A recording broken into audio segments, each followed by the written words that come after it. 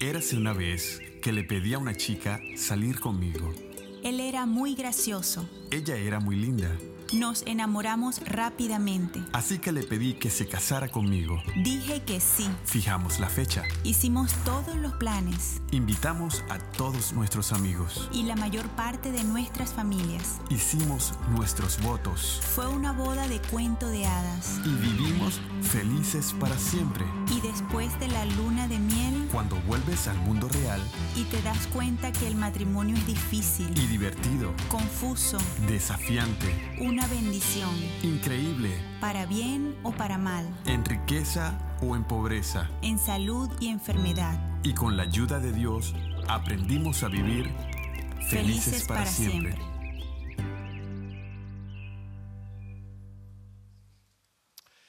Pues nuevamente gracias por estar aquí en Sugar Creek y estar una semana más con nosotros celebrando lo que Dios está haciendo en nuestra iglesia.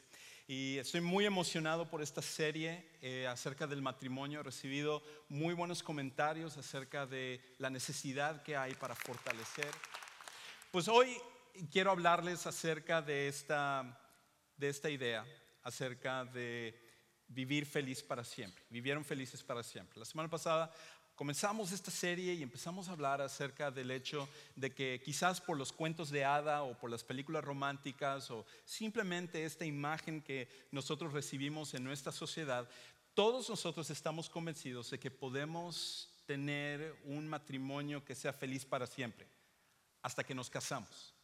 Ya que nos casamos, se nos quita esa idea por completo.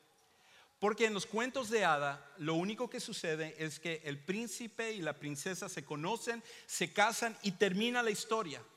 Pero no viene a contar todos los problemas que vienen posteriormente al matrimonio. Y por esa razón, a lo mejor tú entraste a tu matrimonio con esa firme creencia que tú ibas a tener un matrimonio que iba a ser feliz para siempre, pero a medida que ha pasado el tiempo, a lo mejor tú eres recién casado y ya te has dado cuenta de esto, a lo mejor tú tienes ya algunos años de estar casado, tienes muchos años de estar casado, tú ya piensas que tener un matrimonio que sea feliz para siempre es imposible. Y aquellos de ustedes que están aquí, que no se han casado, inclusive están diciendo, ¿para qué quiero ser como mis papás? Que parece ser como que están peleándose todo el tiempo, infelices para siempre. O conoces a otros matrimonios donde tú dices, no hombre, si esto es lo que es el matrimonio, ¿para qué quiero yo ser parte del matrimonio? Simplemente salgo con las personas, tengo mis novias, tengo mis novios, en dado caso vivo con alguien y simplemente disfruto de esa relación y tan pronto eso al final no llene mis necesidades, entonces termino la relación y se acabó. Pero como vimos la semana pasada, eso en realidad nunca va a ayudarte a tener la satisfacción que tú estás buscando en una relación. Porque Dios creó en nosotros una necesidad de tener una relación con una persona y esa relación pudiera ser la más profunda que nosotros pudiéramos encontrar y pudiéramos compartir nuestra vida junto con esa persona por todos los días que Dios nos da aquí en la tierra.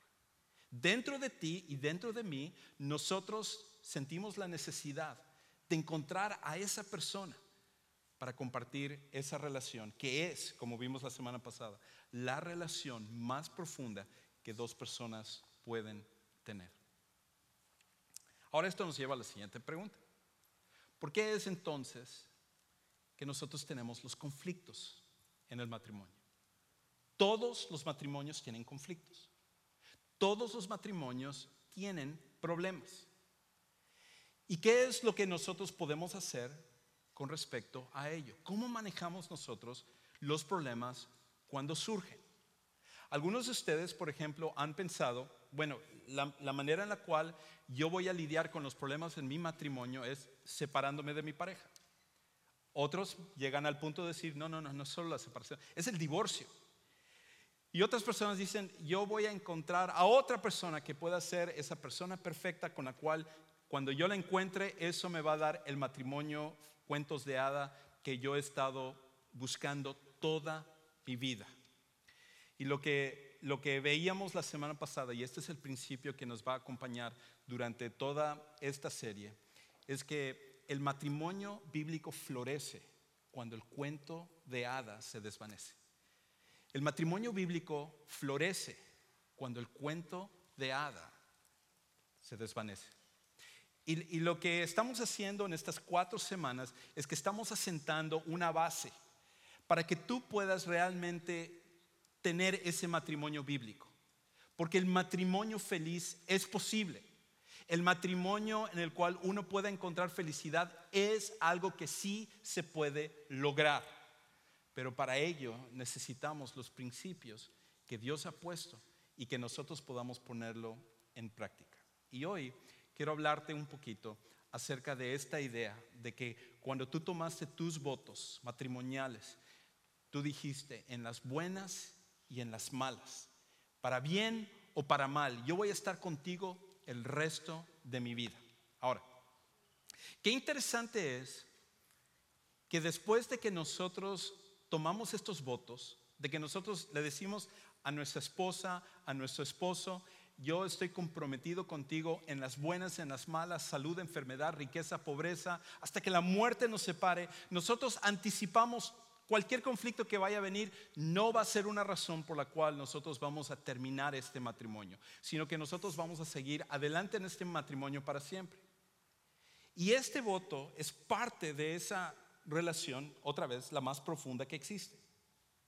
¿Cómo es entonces que después de unos años, después de un año, después de 5 años, después de 10 años, personas que intercambiaron sus votos y ellos se comprometieron a vivir juntos y a amarse y a ayudarse y a tolerarse y a ser pacientes, se terminan odiando tanto?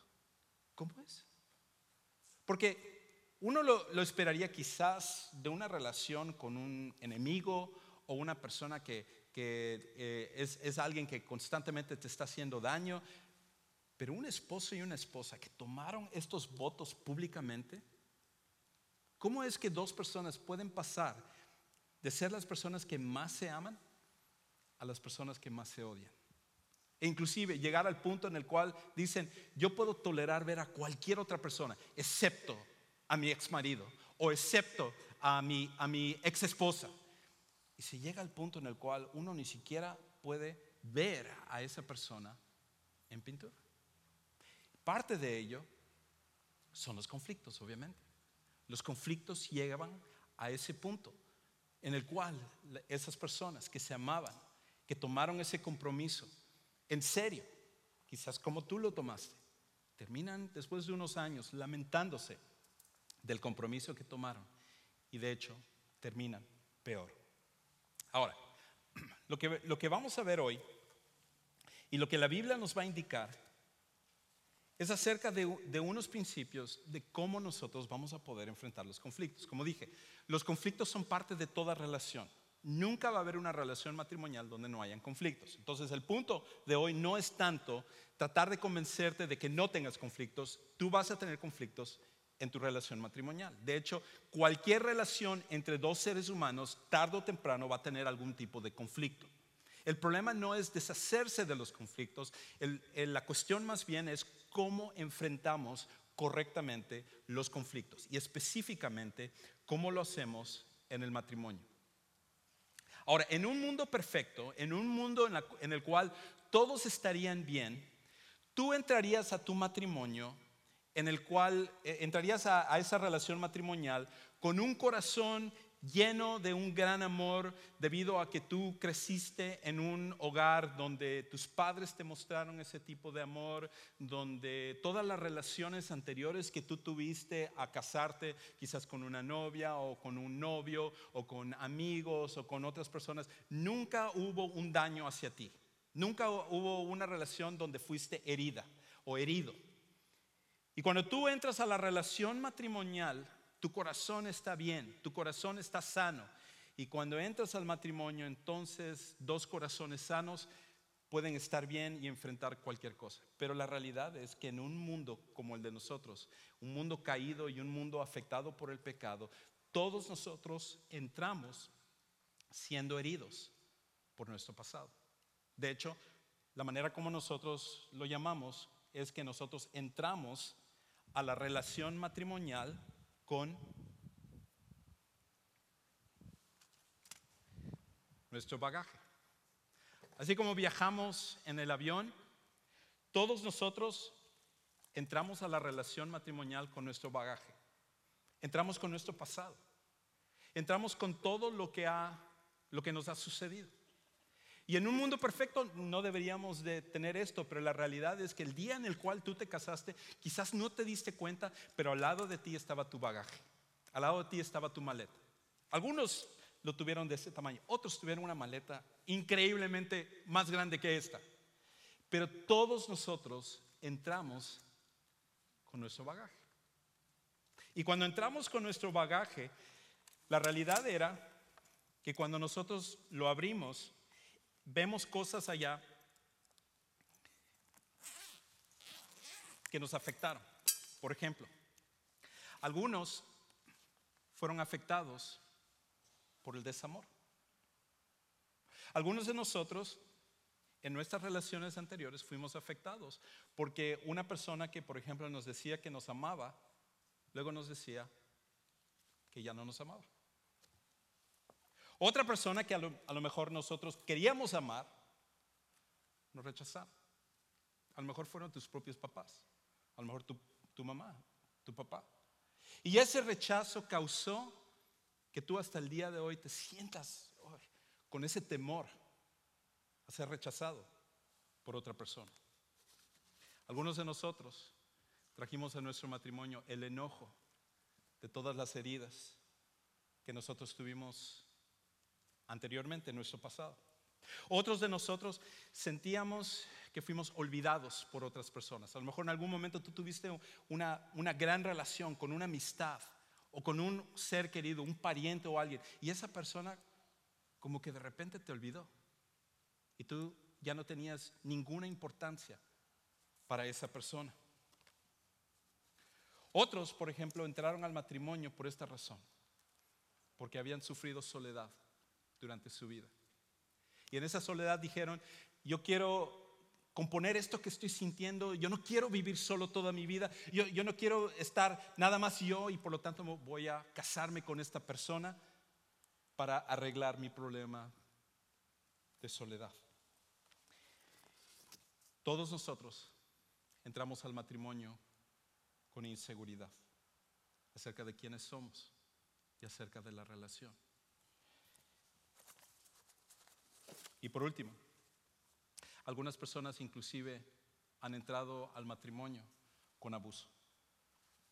Abuso sexual, abuso emocional, abuso psicológico. Y cuando nosotros entramos al matrimonio, todas estas cosas nos acompañan.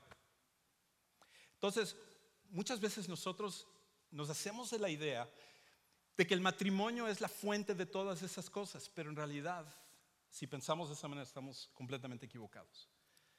Porque lo que sucede es que cuando nosotros nos casamos, ya traemos todas estas cosas. Y el matrimonio no es el lugar donde esas cosas se originan. Al contrario, el matrimonio simplemente expone lo que ya está en nuestro interior. El matrimonio simplemente expone lo que ya está en nuestro interior.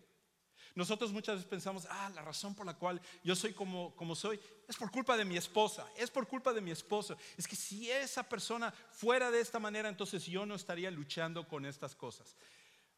Pero como sucede tanto en el matrimonio como en cualquier otra relación, cuando nosotros tenemos una relación de amor con otra persona, esa relación de amor expone lo que está en nuestro interior. Y el matrimonio no es la fuente de nuestros conflictos. El matrimonio simplemente expone lo que está en nuestro interior, lo que está dentro de nosotros.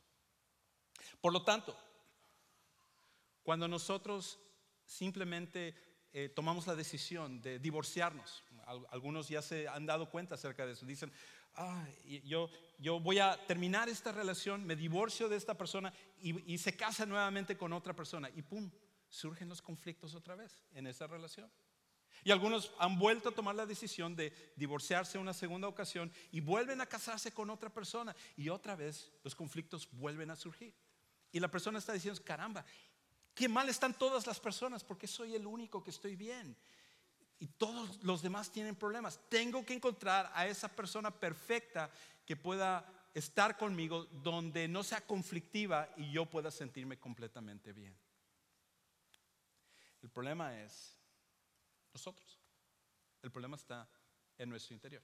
Ahora, un momento, voy a explicar algunas cosas más, pero quizás en tu mente tú estás diciendo, no, Juan Carlos, es que tú no conoces a mi esposo. No conoces a mi esposa. Si los conocieras, no estarías diciendo eso. Y en un momento quiero hablar un poquito acerca de eso. Pero yo podría pasar este mensaje enfocándome sobre la conducta de tu cónyuge. ¿Y sabes una cosa? No te funcionaría ni te ayudaría en absolutamente nada. Porque tú no tienes control sobre lo que tu cónyuge haga o no haga. Y de hecho, tú ya lo haces de una manera natural. Por ejemplo, en una consejería, una de las cosas que tiende a suceder es que el cónyuge empieza a enfocarse completamente sobre la conducta de lo que su esposo o su esposa está haciendo. Y están diciendo, es que él hace mal esto, es que ella hace mal esto, es que él dice esto, es que ella dice esto. Y se enfocan completamente en la conducta de la otra persona. Naturalmente, de forma natural, nos es fácil observar la conducta de nuestro esposo y nuestra esposa, y nosotros vemos donde ellos fallan. Todos nosotros lo hacemos de manera natural, pero no nos viene de forma natural examinarnos a nosotros mismos. Y como vamos a ver en el pasaje de hoy, los conflictos, las peleas, los pleitos en realidad no se originan en otras personas, sino que se originan en nosotros.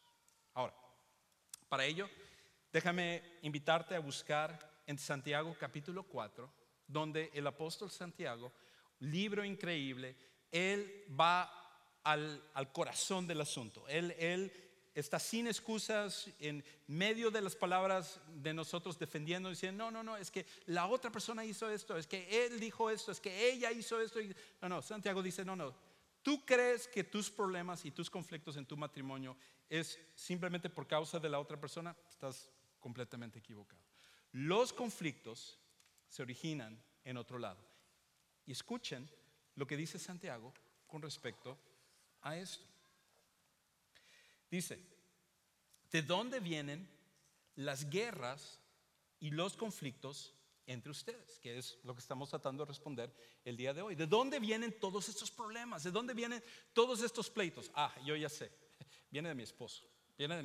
Uy, es intolerable lo que yo tengo que sufrir con esa persona.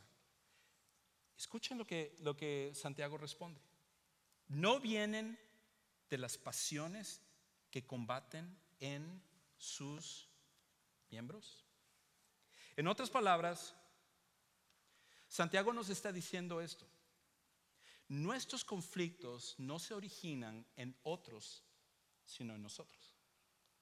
Nuestros conflictos no se originan en otros, sino en nosotros. Y es por esa razón que cambias de relación pensando que si cambias la persona con la que estás, si vas con una persona diferente, automáticamente es el final de tus conflictos, y te encuentras que en esa nueva relación hay conflictos también. Y de hecho, muchas veces son los mismos conflictos que surgen una y otra vez, sin importar que tú cambies de noviazgo, que tú cambies de cónyuge, cambies de relación, tú encuentras los mismos problemas y las mismas situaciones. Y la razón de ello es porque Santiago nos está diciendo que en realidad el lugar en el cual se originan nuestros conflictos es en nosotros. Y mientras que nosotros no aceptemos este principio, mientras que nosotros sigamos siempre culpando a la otra persona, jamás nuestros conflictos se van a resolver. Nunca los conflictos en tu matrimonio van a poder resolverse. Y esta es una parte importante, que si nosotros llegamos a aceptar este principio y a entenderlo y hacer algo con respecto a ello, que voy a sugerir en un momento, podemos empezar a tener una diferencia en nuestros matrimonios, de manera que nosotros podemos estar en ese camino de vivir felices para siempre. Ahora, Santiago entonces continúa diciendo esto. Fíjense cómo él nuevamente, él no trata de justificar o dar una salida. Él empieza a explicar cómo en nosotros es el origen de los conflictos. Él dice esto: ustedes codician y no tienen, Por eso cometen homicidio. Son envidiosos y no pueden obtener. Por eso combaten y hacen guerra. Lo que Santiago entonces nos está diciendo es esto. Todos los pleitos son el resultado de no obtener lo que deseamos. Todos los pleitos son el resultado de no obtener lo que deseamos. Ahora, eso es muy diferente a lo que nosotros normalmente pensamos, porque nosotros lo que estamos diciendo es, Juan Carlos, tiempo fuera. Acabo de tener un pleito con mi esposa o mi esposo. O tuve uno hace un mes, donde estallaron las cosas. Y no tenía que ver con respecto a mis deseos, tenía que ver con respecto a lo que hizo esa persona. Y esa persona actuó de una forma injusta o me gritó por algo que no merecía ser gritado, o me hizo algo y con lo que me hizo sentir mal. Entonces, en realidad no tiene que ver con respecto a lo que deseo, tiene que ver con la conducta de la otra persona. Y esa es la tendencia que todos nosotros tenemos. Ahora, esto no es por hacer de menos la conducta de otra persona, porque creo que hay dos elementos dentro del conflicto. Uno es la conducta de tu cónyuge, pero la otra es reconocer lo que sucede dentro de ti. Porque el problema que tenemos, como veía al principio, es que cuando nosotros usamos todas estas cosas de nuestro pasado, todas estas cosas son filtros. Y cuando nosotros vemos la conducta de nuestro cónyuge, cuando nosotros vemos la conducta de nuestro esposo o nuestra esposa, todas estas cosas son como un filtro para ver y escuchar y sentir las cosas de lo que la otra persona está diciendo. Y al final, lo que Santiago está diciendo es esto. La razón por la cual nosotros queremos pelear, la razón por la cual nosotros queremos argumentar, la razón por la cual nosotros queremos herir, es porque hay un deseo dentro de nosotros y ese deseo no quiere ser satisfecho. Ahora, algunos de ustedes dirán, no, es que ese no es el problema. Quiero ir a tu oficina, Juan Carlos, y sentarme contigo y explicarte exactamente lo que yo estoy pasando. El hecho de querer hacer eso, en realidad, muestra que lo que estoy diciendo tiene razón. Y en realidad, más que yo, lo que Santiago está diciendo. Porque al venir conmigo, lo que tú estás deseando es que alguien te comprenda. Que alguien comprenda la situación que tú estás pasando. Todos nosotros tenemos deseos dentro de nosotros. Tenemos el deseo, por ejemplo, de querer ser respetados. Tenemos el deseo de querer ser amados. Tenemos el deseo de ser comprendidos. Tenemos el deseo de tener a alguien que va a ser fiel a nosotros. Tenemos el deseo de encontrar a alguien que va a estar con nosotros en todo momento. Todos nosotros tenemos deseos. El problema que tenemos es que muchas veces nuestros deseos han sido pervertidos por nuestro pasado, por los abusos que hemos pasado, por todos los problemas que nosotros hemos pasado en nuestro interior. Y por esa razón, cuando la persona está haciendo o diciendo algo, es posible que esa persona pueda hacer algo para dañarnos, pero muchas veces el conflicto radica también en la manera como nosotros reaccionamos hacia esa persona, porque todos nosotros estamos buscando y deseamos algo. Nuestros deseos dentro de nosotros están combatiendo con nosotros. Ahora, en mi matrimonio eso fue exactamente lo que pasó. En mi matrimonio, cuando yo entré a mi primer año de matrimonio, tengo que decir, para Hazy y para mí, nosotros hablamos de divorcio en varias ocasiones. Aquí estaba yo, un pastor, preparándome para servir, estaba trabajando en una iglesia, tenía desde los 12 años, yo era cristiano, Hazy tenía años de ser cristiana igual, y en ese primer año de nuestro matrimonio hubieron muchos de estos conflictos fuertes, en los cuales nosotros hablamos acerca del divorcio. Y no fue hasta que Dios utilizó algo en la vida de Hazy que me ayudó a reaccionar a mí. Y ella empezó a entender este principio, donde hay una parte del conflicto que nosotros necesitamos, más que ver a la otra persona, necesitamos ver nuestro interior. Y necesitamos preguntarnos, ¿por qué es que yo actúo de esta manera? ¿Por qué yo actúo así? Y ella de repente, de un día para otro, tomó la decisión, después de escuchar una predicación, de cambiar en su trato hacia mí. Para mí, en cambio, el enojo había sido mi reacción. Pero mi problema no era tanto el enojo, mi problema eran las heridas que yo traía de haber sido criado en un hogar disfuncional. Y esas cosas yo lo venía cargando, sobre todo porque con los años, lejos de perdonar a mi papá específicamente, mis heridas cada vez se habían hecho más grandes. Y por esa razón, mi filtro por el cual yo escuchaba las palabras de Geise, sus acciones, las cosas que ella hacía, yo siempre lo interpretaba como una forma en la cual no estaba yo obteniendo lo que yo deseaba de ella. Y mi reacción era el enojo. Y cuando Dios me ayudó a entender eso, cuando Dios me ayudó a entender que el conflicto que estaba pasando, yo tenía que lidiar con lo que estaba dentro de mí, fue como si hubieran prendido la luz. Y fue el principio de un cambio en nuestro matrimonio, al punto en el cual este año celebramos 21 años de casados. Y eso es solamente por la gracia de Dios. Yeah. Y la razón por la cual comento eso es porque lo que Santiago está diciendo es algo que yo he experimentado de primera mano. No solamente lo digo porque la Biblia lo dice, aunque creo que esa es la razón principal. La razón por la cual comento este principio es porque yo he podido experimentarlo también de primera mano.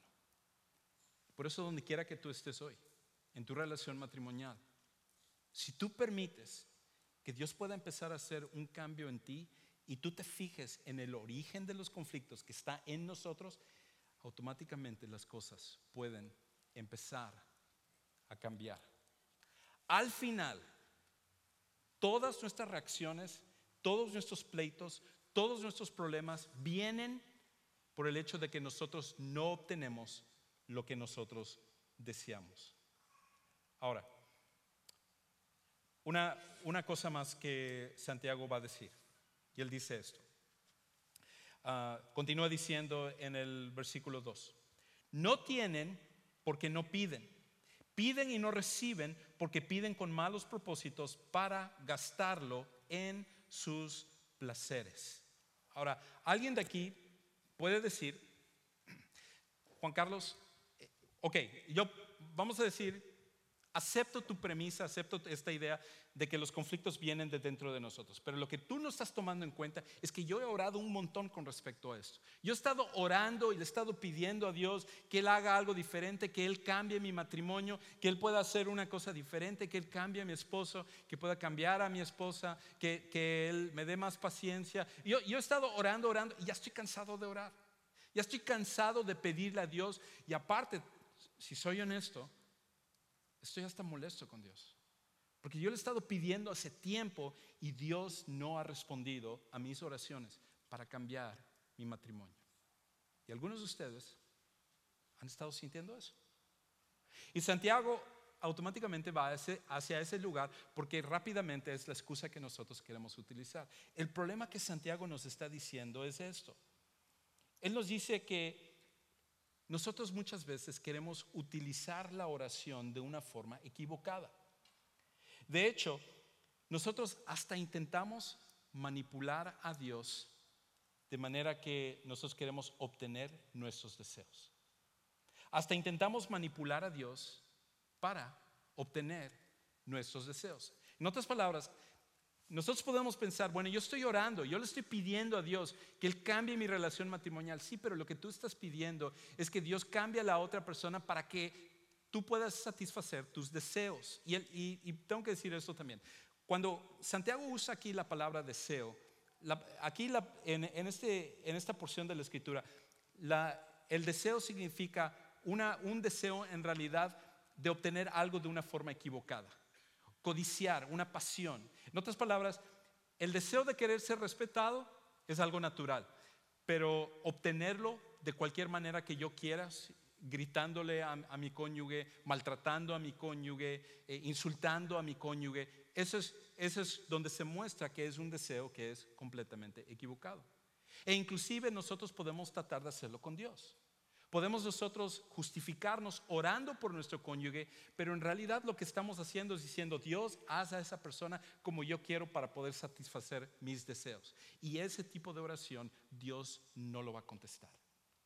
Porque lo que Dios quiere contestar es la oración donde nosotros decimos: Dios, cámbiame a mí. Dios, ayúdame a ver los problemas en mi matrimonio, entendiendo mi reacción. ¿Por qué es que yo reacciono de esta manera? ¿Por qué cuando esta persona me dice esto o hace esto, automáticamente yo me enfurezco, yo me molesto o me aparto o me siento lastimado, me siento herido? Señor, ayúdame en esa parte. Lo que Dios quiere contestar, la oración correcta. Y en este caso la oración correcta comienza con pedirle a Dios que exponga lo que está en nuestro interior y que cambie lo que está dentro de nosotros. No solamente por la otra persona. Ora por tu esposo, ora por tu esposa. Pero una de las cosas que tienes que orar también es que Dios pueda sacar a la luz lo que está dentro de ti, que es también la razón por la cual se dan los conflictos en tu matrimonio. Entonces, por esa razón es más importante monitorear nuestro corazón que la conducta de nuestro cónyuge. Es más importante monitorear nuestro corazón que la conducta de nuestro cónyuge. Y eso es algo que nos pasa a todos nosotros. ¿Cuántas veces no te ha pasado a ti que, por ejemplo, tú ves una pareja que se está peleando, tú ves una pareja que tiene problemas y tú vas y dentro de ti tú piensas: es que estas personas están exagerando con respecto a ese problema? Sí, es un problema, pero no es para que se traten de esa manera, no es para que se digan las cosas así, no es para que reaccionen o hagan todas estas cosas a raíz de ese problema. Tú te das cuenta cuando tú ves a otras parejas.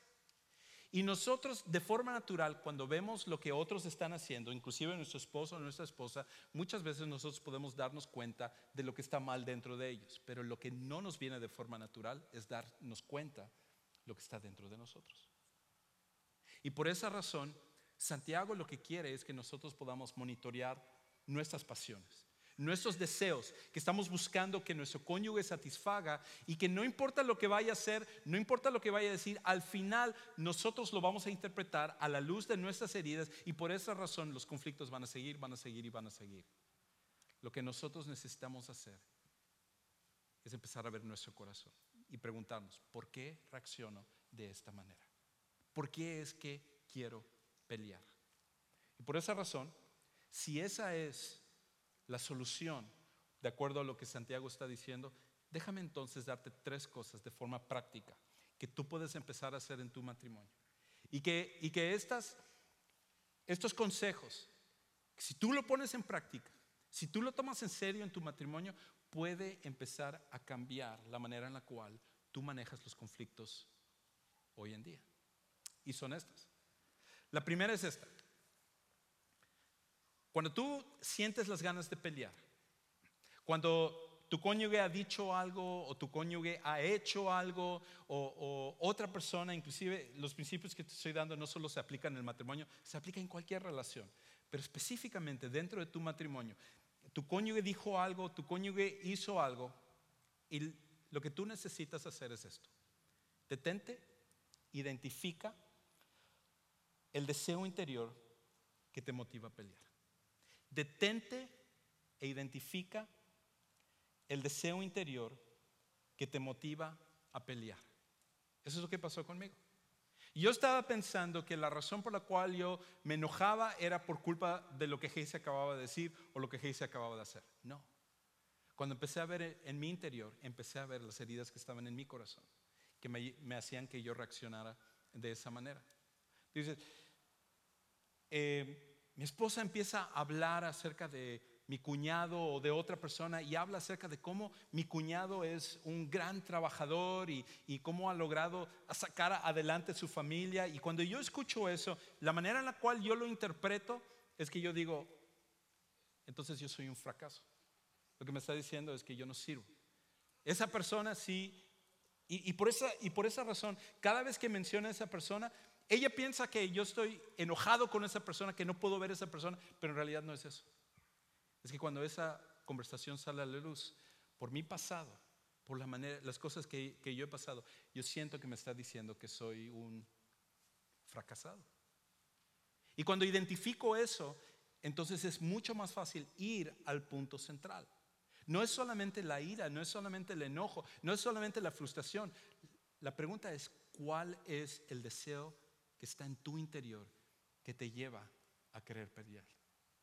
Y si tú en ese momento te detienes, tomas una pausa y te haces el propósito de identificar y de realmente decir, ¿por qué es que me estoy sintiendo legítimamente, honestamente de esta manera? Estás tomando un paso gigante hacia adelante para detener los conflictos dentro de tu relación matrimonial. La segunda es esta: comunícale a tu cónyuge lo que realmente estás sintiendo. Comunícale a tu cónyuge lo que realmente estás sintiendo. En vez de decirle, no, estoy enojado por lo que tú hiciste. No. En vez de eso, decirle, la razón por la cual me siento mal, la razón por la cual me siento con ganas de pelear, es porque me siento como un fracasado. Me siento solo. Me siento como que no soy apreciado. Me siento como que no se me respeta. Y cuando tú comunicas eso a tu cónyuge, es un paso adelante hacia la dirección que tú quieres ir. Ahora, cónyuges, si esto es algo que se va a poner en práctica en tu matrimonio hoy en día, la reacción natural de que tu cónyuge tome ese paso hacia adelante y te diga eso como tú lo tienes que hacer, pero en este caso estamos hablando acerca de que cuando tu pareja lo haga, la reacción natural de alguien saludable es de reconocer eso y decirle, gracias por dejarme saber lo que realmente te molesta. Gracias por dejarme saber lo que realmente estás sintiendo. Gracias por ser honesto en dejarme saber lo que está pasando dentro de ti.